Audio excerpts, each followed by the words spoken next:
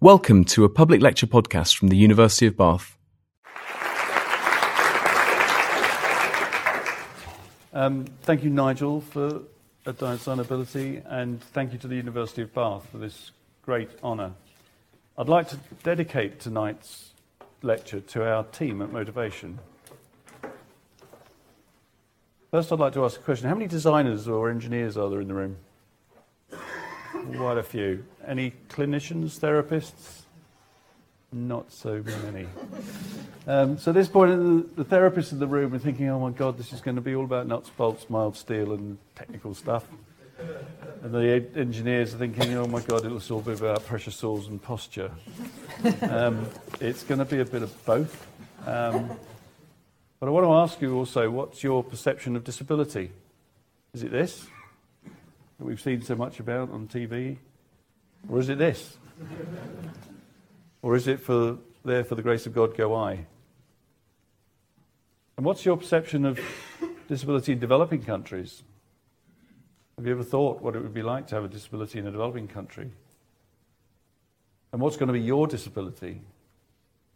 What's going to happen when you actually acquire your disability at some point in your life? Have you thought about aging? I'm sure you have. But the ongoing level of ability you have and the care you might need. Hopefully by the end of this evening, your perception will be different on all counts. I certainly hadn't thought much about disability at age 21 when I was out farming. My idea of a wheelchair user was someone who sat in the top left corner of the screen on TV at Wimbledon. I couldn't quite understand why people in a wheelchair would want to go and see Wimbledon either.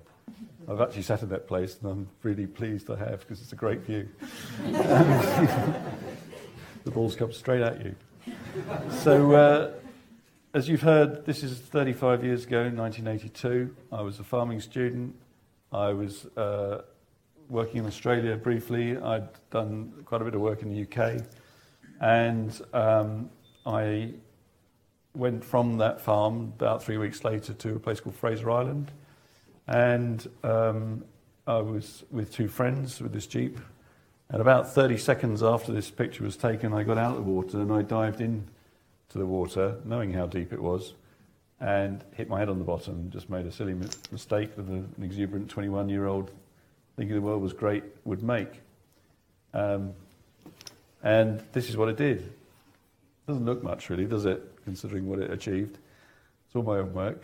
And what it is I broke my neck at the level of C4-5, which is cervical 4-5. So you can see my neck there. And all I did really was dislocate one bone on another.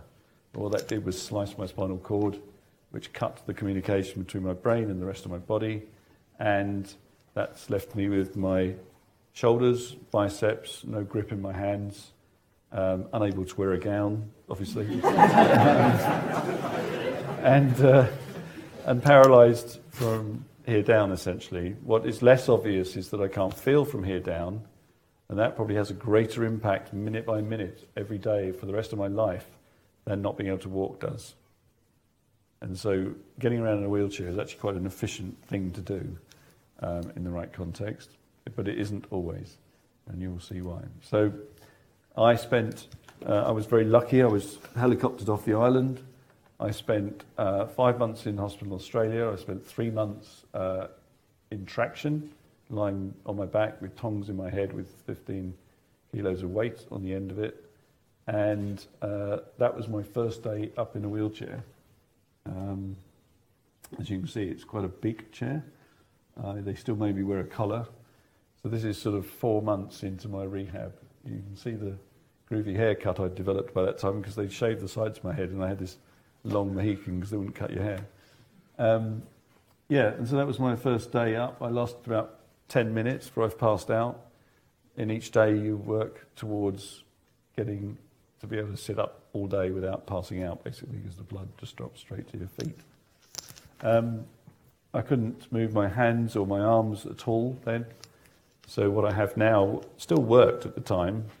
But of course, once you suddenly sit upright, you look forward to this day of sitting upright. And when you do actually sit upright and they stick you in this thing and you can't feel from here down, you can't quite work out what you're sitting on and you can't look down either, it's all a bit strange. And so it all feels quite normal now, obviously. People often ask me what it's like. So, what was it like? You know, what was it like to have this happen to you at that age? And I said, well, you know, if you imagine life as a bit of a jigsaw, and of course at 21 you think you've got your jigsaw pretty much made, and you've got all your edges and your corners in, and you've got a few pieces to put back, and to complete your sort of roundness in life. Of course, you haven't at all.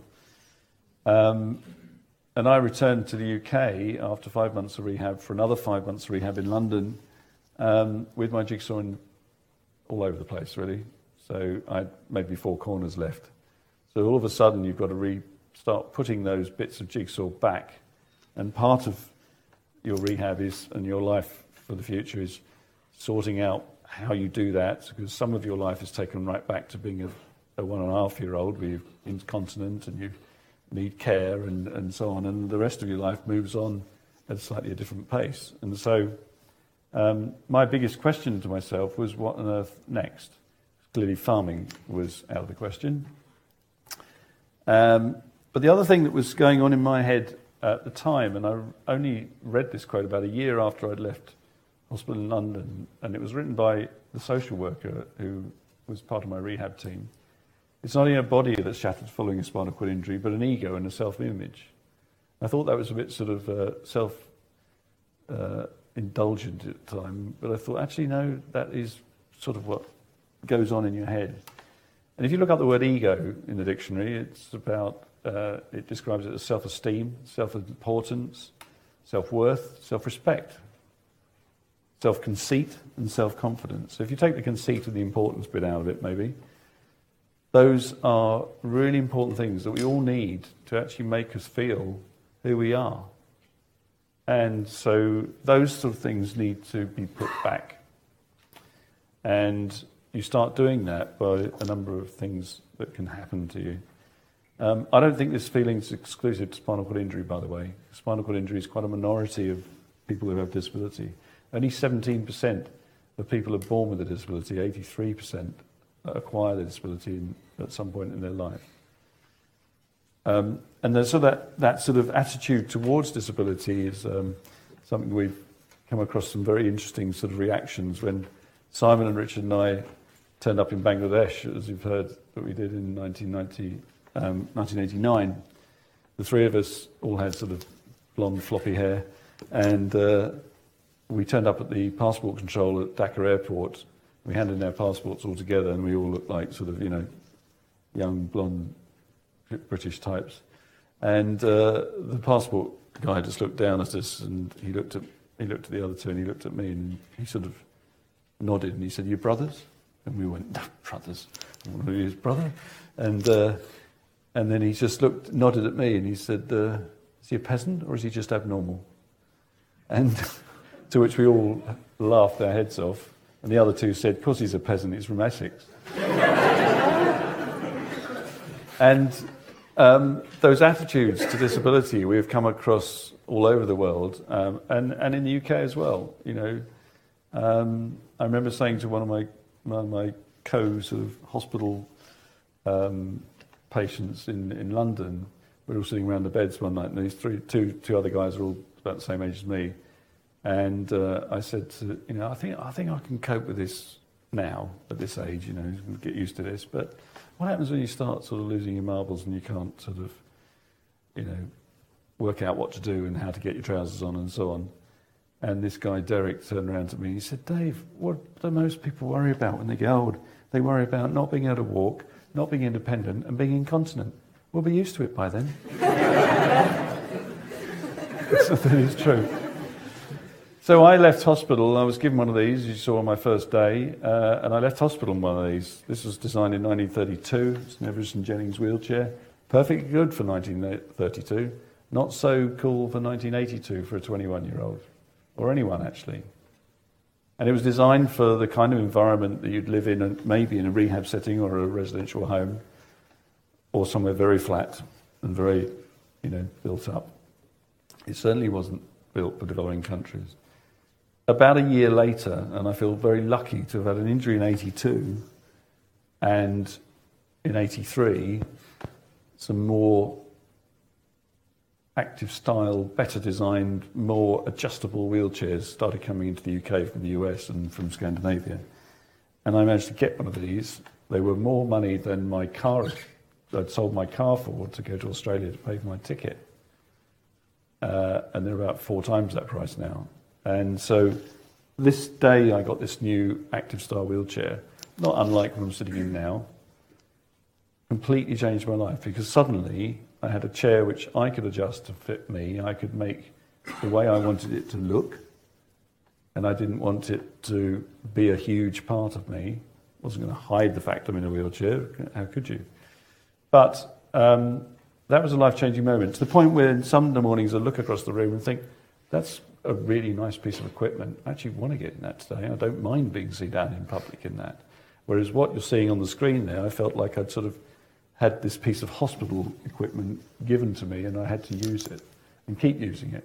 And I'm sort of quite proud of the fact that I struggled on for a year to push that thing around. My co-hospital colleagues used to call me Touche the Turtle because of the way I pushed it, because it was so slow, which is a bit like I was earlier on. So I went to Oxford Polytechnic, as it was then. I met a guy called Richard Frost in my first week, who will come back into the picture in a minute. And I left there and was the envy of my colleagues in that I got a job at IBM. It's my 1980s flat top haircut. And that's my ID badge. And I'm afraid, my parents thought I'd landed and, I would have a job for life. I would get a pension, which I did. I got a letter a week after I started, which scared the hell out of me.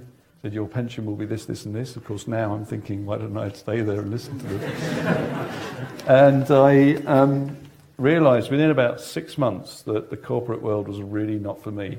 IBM are a fantastic company. They couldn't have done enough for me.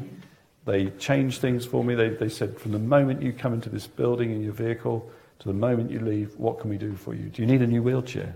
And unfortunately, I just got a new one before I started work, so I couldn't say yes.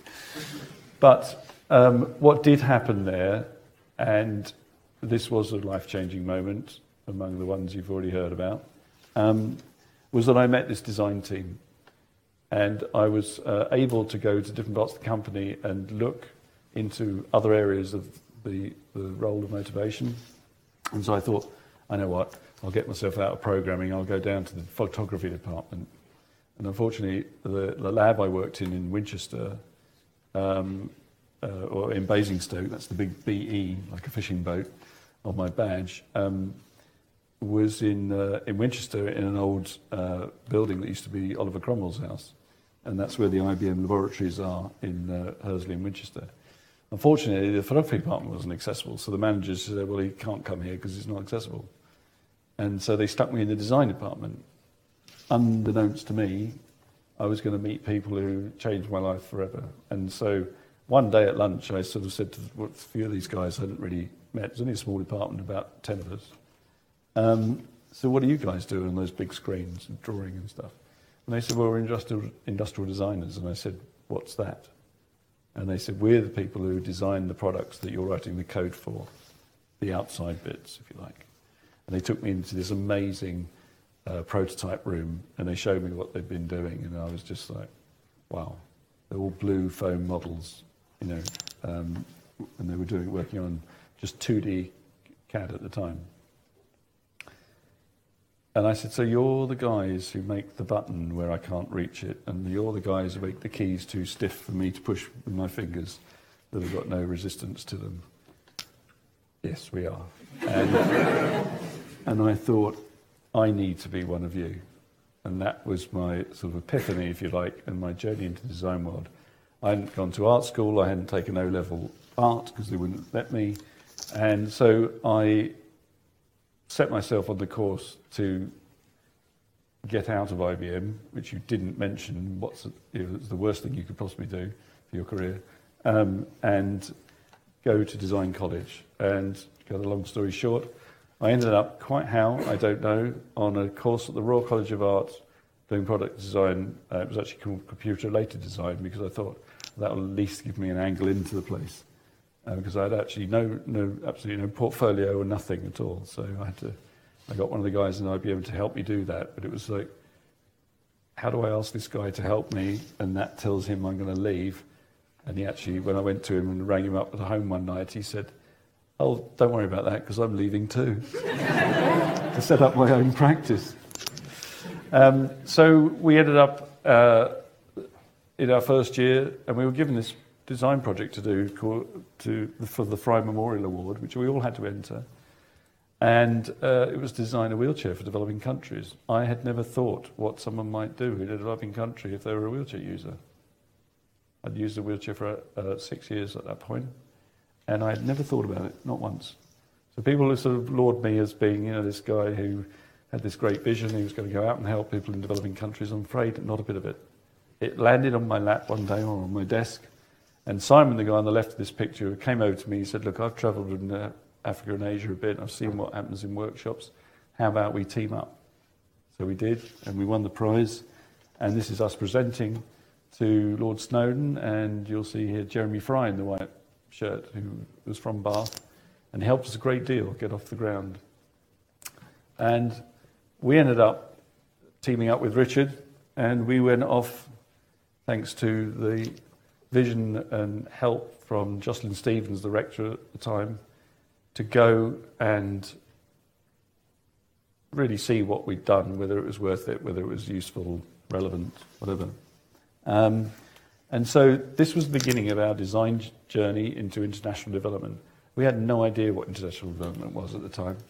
And what we found in Bangladesh was a rehab setting not unlike I'd been through, but quite different in terms of the amount of funding and the money.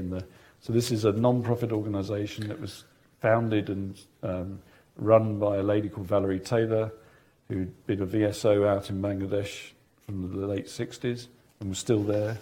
And she basically had started this place, and the rehab was not dissimilar to what I had, but in a very different circumstance, obviously. And what was happening was they were making wheelchairs, they were copying the Everson Jennings design, because that was ubiquitous around the world, and still is. And so they were making actually a pretty good chair, really. It was made of steel. The water pipe that they used was really heavy, really thick gauge. So the chairs were really heavy. They had no removable sides. They're not dissimilar to what I had in that chrome chair. They thought up some really quite clever ideas using a bike headstock for the front caster barrel. And they were restricted by 28-inch rickshaw wheels that were available for the rickshaws. And so that was a restriction on the size. We went back in 1991 and we redesigned what we'd done at college, and we made this range of wheelchairs, adults, medium size, and then children, using the same wheels because that was all that was available. And still 15 years later, there were only still rickshaw wheels available. And had we gone and made the standard 24-inch wheel, it would have been a useless product. Had we shipped old Everson Jennings chairs out, it would have been a useless product. And so we started on a journey of designing wheelchairs for developing countries, and then we got asked to go to Poland the next year, which was a very different challenge for us. The wheelchair users there were much more sort of trained and educated, if you like, and much more exposed to other things. And the first thing we did was show them that last picture, and they went, "Well, we don't want your chair from Asia. We're Europe." This is Poland in 1992. It was a very different place from it is today. This was still, almost behind the Iron Curtain, it felt like. And yet we could get access to 24-inch wheels, we could get access to front casters, we can get access to better steel. You just couldn't buy it, because if you weren't buying 6 kilometres of it, and you had a rubber stamp and a signature from a ministry, then you couldn't really buy it. So they couldn't really understand why, the 4 guys at that point came along and tried to buy a little bit of steel for prototypes. So we had to drive to Berlin to find some. But what the users said to us was, we want a chair that's got quick release wheels like yours, and that you see in Scandinavia, and it's got folding backrests so we can put it in our cars. We want it lightweight, and we want it for $150, please. And so quite different challenge from what we had in Bangladesh. And so this set us on a path of just changing things to make it relevant for the place we went to. A year later, invited to Cambodia to look at the mobility issues facing double above knee amputees, landmine survivors. And there were no regular supplies of tubular steel. because the Khmer Rouge had completely destroyed the infrastructure and taking it back to year zero. There was still fighting going on in the north, and so we had to travel around the country was very difficult because you had to travel during daylight hours, you had to travel in a four-wheel drive with a big flag on the back with an NGO flag on it, and so we had to make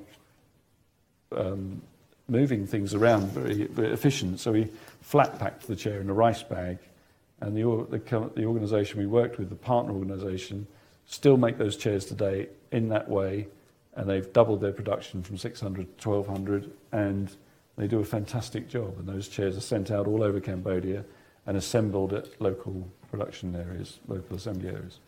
This was the first time that we'd engaged a therapist in our projects. Before that, it was all just technical. And what we realised was that we had to do the hardware bit, but we had to do the software bit as well. It's no accident that I'm just sitting in a wheelchair. A therapist among you probably sitting, he's slouching. The therapist among you will realise that actually the seating is absolutely crucial, and it's no accident I happen to sit well in a wheelchair and that it fits me and that I'm taught how to sit properly. I don't actually sit properly, but I'm working on it.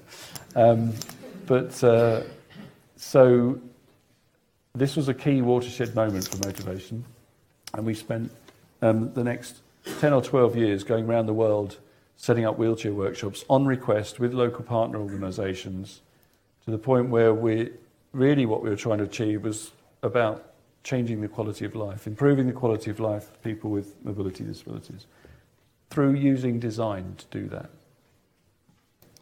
The World Health Organization estimates that there are somewhere between 80 and 110 million wheelchair users in the world, and about 80% of those live in developing countries. That's an awful lot of people. We were setting up workshops that were producing maybe 300 chairs a year. Cambodia was an unusual example. And we'd done that for 10 or 12 years. So in 10 or 12 years, we set up about 22 workshops in 18 countries, and probably been the cause of making about 18,000 wheelchairs.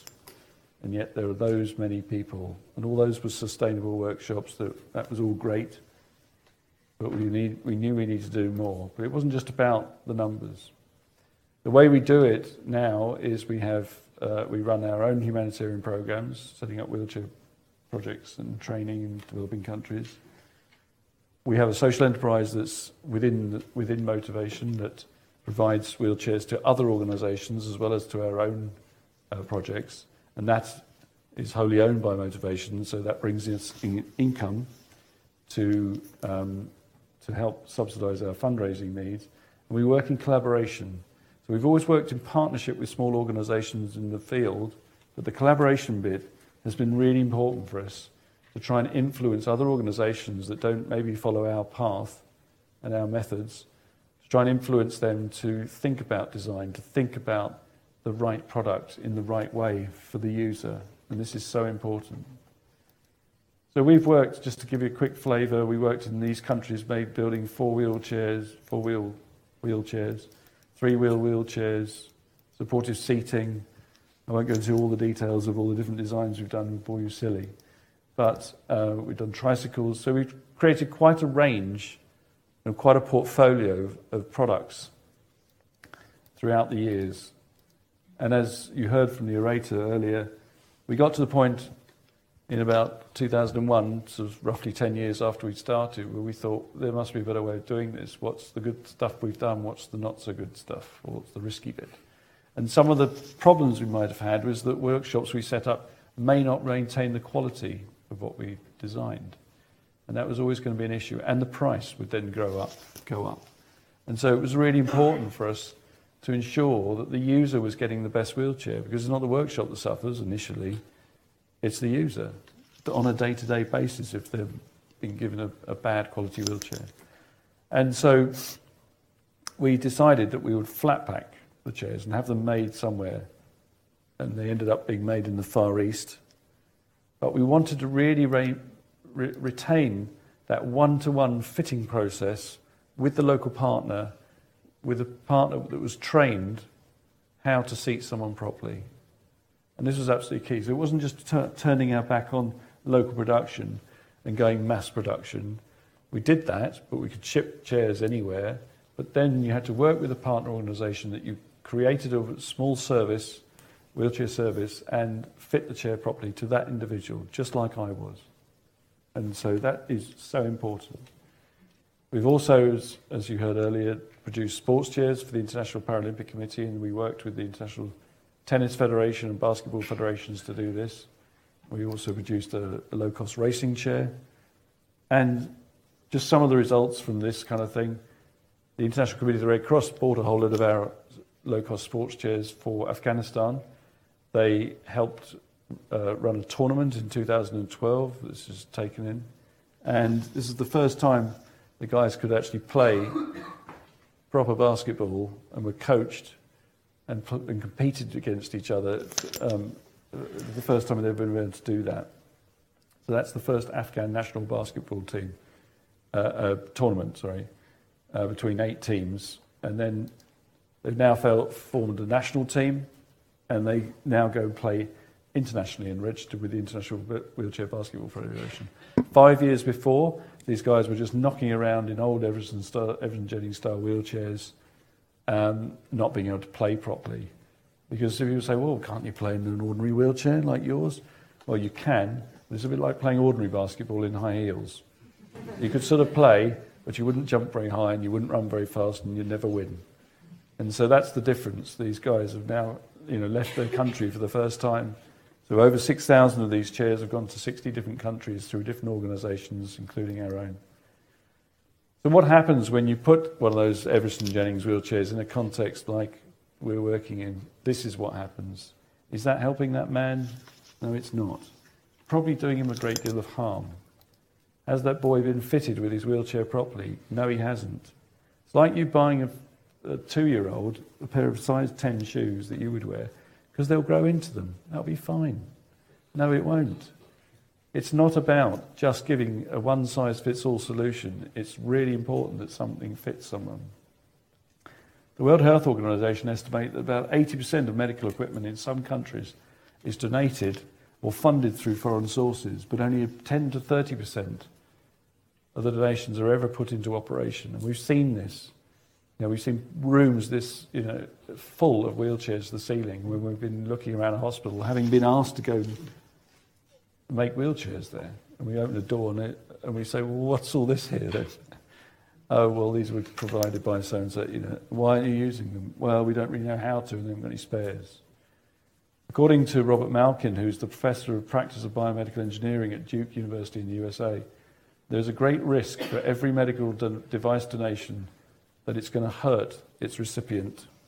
And that's what's going to happen in those 2 pictures you've just seen. So this is not just about, design. It is about the combination of that seating and design.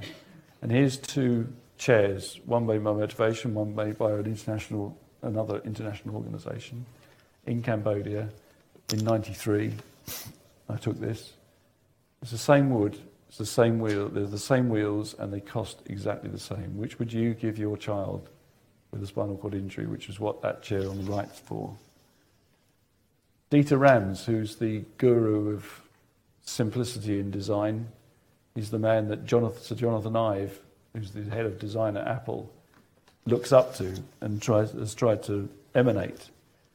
And he's the reason, Dieter Rams is the reason that Apple products look like they do today. He used to be the head designer at Braun, if you think about Braun products in the 60s. He said design should not dominate things, should not dominate people. It should help people. That is its role. And this is why design in this context is so important. The training is also very important, and we've developed and designed training.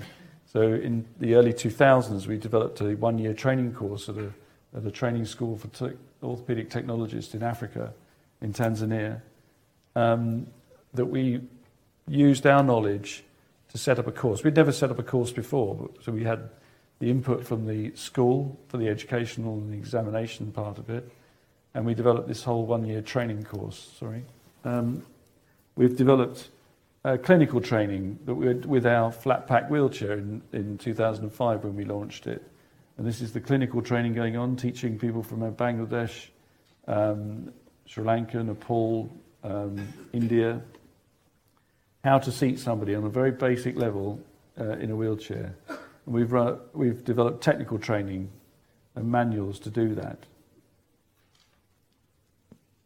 And then eventually we ended up working with the World Health Organization to try and bring the sector together and make sure that people are following the right path, because we had our opinion about the way this work should be done, and we believe very strongly in the range of products, as you've seen, that you're doing it through a service and you're training that service. And so, but that was just seen as motivation's opinion in the global sector. Now it's enshrined in a set of guidelines that were published in 2008 that say, if you're going to approach this work, if you're going to provide wheelchairs in a less resource setting, this is the way you should approach it. Thankfully, it's the way we do it. And we had a big hand in authoring these as well, and that's been a real coup for motivation to have these. I'm personally quite proud because those 3 pictures on the front are all motivation wheelchairs, and I took 2 of the pictures. So the WHO now have developed training to go with those guidelines to help organisations and deliver training in a very basic manner, and there's an intermediate level training as well. And there's now a set of 8 steps that you need to go through to seat somebody, laying it out very clearly for people. So you don't have to be a trained physiotherapist or occupational therapist to be able to learn this. You need to be able to use a tape measure, essentially. And so here you might ask, what is a wheelchair service? Well, this is a typical wheelchair service. This is in northern Uganda, in Gulu. And so you have a wheelchair user there, the lady sitting on a chair. She's been assessed and prescribed for a wheelchair. It's been decided that she would have a Motivation 3-wheel rough terrain wheelchair. And there's 2 technicians then adjusting and fitting it to make it work for her. One of them happens to be a wheelchair user. So that's an ideal setting and a typical service. The other part of that is when she leaves there, she needs to actually learn how to use and be mobile as possible and independent as possible so that she doesn't have to impact so much of her family. So we run these courses called peer training, which is where you get users who are more experienced training other users in the simple skills. And it's essentially a confidence and self-esteem building, self-respect building course. And we run these over a week, and this is where we see the light bulb come on in people's minds. This is where we see the benefit of our work come to life, because people leave after a week having not really wanted to go, or probably wanted to go home on the Sunday night, and on the Friday afternoon you can barely tear them away from the other people they've met, because they've probably never met another wheelchair user before in their lives, because they've been held back or hidden away by their family. So it's about trying to get people the products that enhance their self-respect and their self-esteem of themselves. Something, a product that they feel like they want to use rather than have to use. And the aim is to really create, proud, active, confident, and independent wheelchair users. So over 25 years, we've gone from this. There's Simon and a chap called Nigel who worked with us in Bangladesh, sketching out ideas on the chalk, on the ground outside our workshop in Bangladesh, to the kind of projects we're working on now, where we're thinking about we're researching how we might use 3D printing to deliver parts, postural support devices that go on any chair, not just our own chairs, by having them in a container, a 3D printer in a container that will go out to a developing country and sit alongside a service, so that the person seating somebody could say, well, actually I need a bit of an extra piece here for this child with cerebral palsy, but I need it slightly shorter than the standard one that comes in the box, so I can actually just tweak the 3D model and print it out in situ. So almost like going back to our roots of local production. This is something we're researching. We've got a Google grant to do this. So we're looking at some really exciting new technologies, trying to break new ground, trying to lead the way in the sector. Of course, 25 years ago, there was no such thing as Google, so who'd have ever thought that Google would be funding something like this? We certainly didn't. And coming on to some really exciting news is my colleague Richard has been working with the Indian government for the last 3 years to try and get their company, Alimco, who makes rather dreadful wheelchairs that are sort of in the dark ages, to change their approach, modernise and change their model. So they've now engaged us, and this is the signing of the original contract. And just 2 days ago, Rich met Liam Fox on a trade mission in India, tried to get Theresa May, but she was busy, with the director of the company, Mr. Sarin, to to build 2 of our designs under license to Motivation that will bring us income back into Motivation so we can carry on developing new products and new ways of doing things. So this is a real coup, because in 1989, when we were on our research trip, Richard and Simon and myself, we met the head engineer of Alimco. They heard about what we were doing and we contacted him. And he came to our guest house and the guy was horrified. This is the head engineer of this company that make wheelchairs for disabled people in India and still do.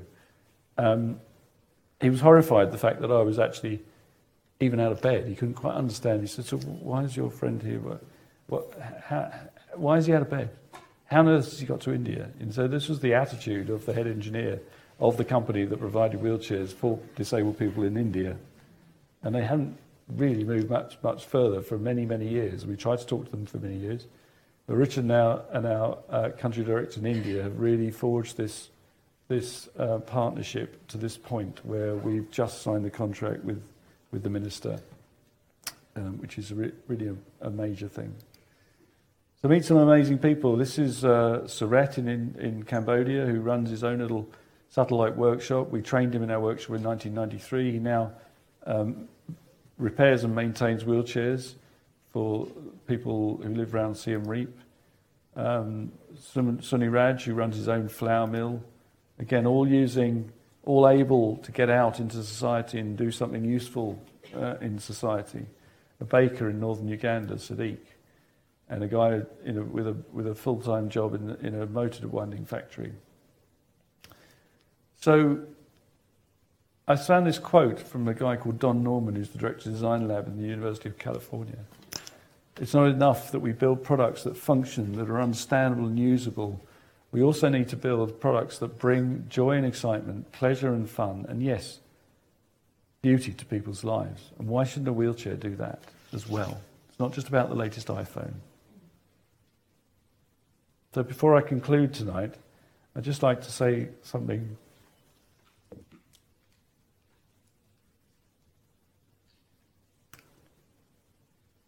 There's somebody in the room this evening who was, I told you earlier that Motivation's staff are our biggest assets. And so before I conclude tonight, I'd just like to refer to one person in the room. Throughout the history of Motivation in 25 years, I'm the one who's been given honorary doctorates and an MBE and all the accolades and so on.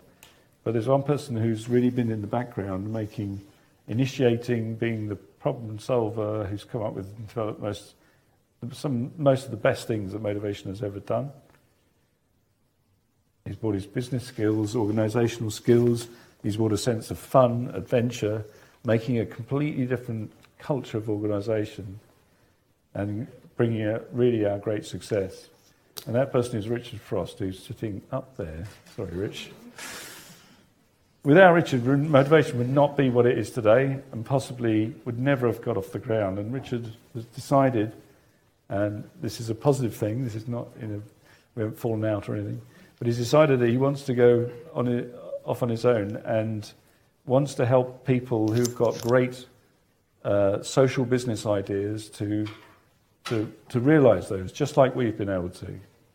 And so I'm going to be, Richard's stepping down at the end of the year, and we've employed a new chief exec to work with me and the rest of our team, which is a great opportunity, and we're really looking forward to that. But I just want to say thanks, Rich.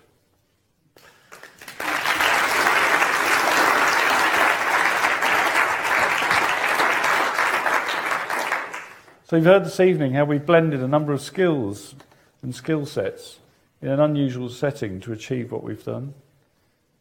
In some cases, motivation staff have spent over 20 years learning their trade. So when they've come out of the NHS or come out of design college, they're quite raw until they've been on a couple of our projects. And what is that trade? What's that profession? Well, it's an unrecognised, quite often unreplicable set of skills and experience. And why is that? Why is the most valuable, important asset that motivation has its staff? Outside of their context might struggle to have their experience and knowledge recognised beyond the fact they have a qualification in design or physiotherapy or occupational therapy.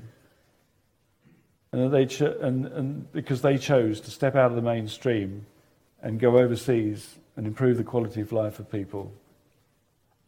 In some professions, they may consider it out of date or out of touch. To us, they're gold dust. We would be nothing without our staff. But what if that was different? What if there were more award schemes that recognised and inspired students to take more than a passing, usually one-off? We hadn't taken our prize forward. This would never have happened. They're usually one-off, possibly uninformed sometimes. Look at the possibility of using their career to improve the quality of lives of others, particularly in the international development context. In particularly combining those skills. What if we provided, awarded and celebrated an education structure for young people to follow that mixed skills and disciplines, open their minds to the issues facing people at home but and abroad as well? Whether it be full courses or specific modules or award schemes, so that after 20 years or more in the field, they would be recognised and valued in society beyond being seen as out of the mainstream.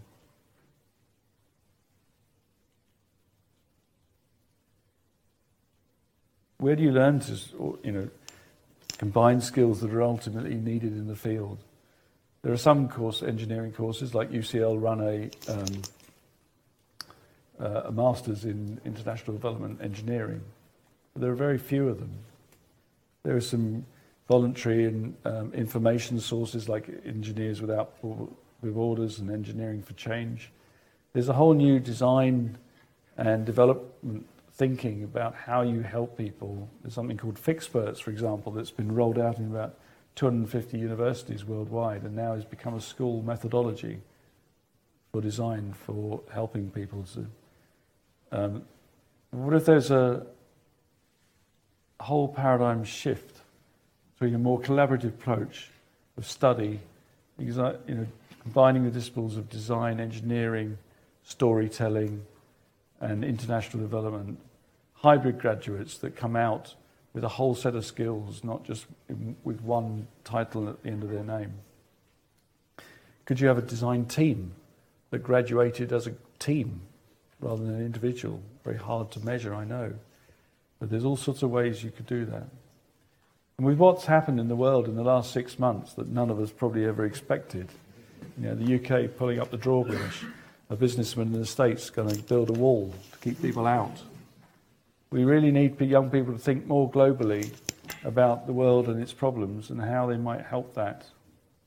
So my challenge to you as academics from a well-respected institution is to think about how you might offer those ways of working and teaching and education. I'm sure you're doing a lot of it already, and excites young talented people to go out and think about home but abroad, and not just making loads of money and using product design to make more landfill.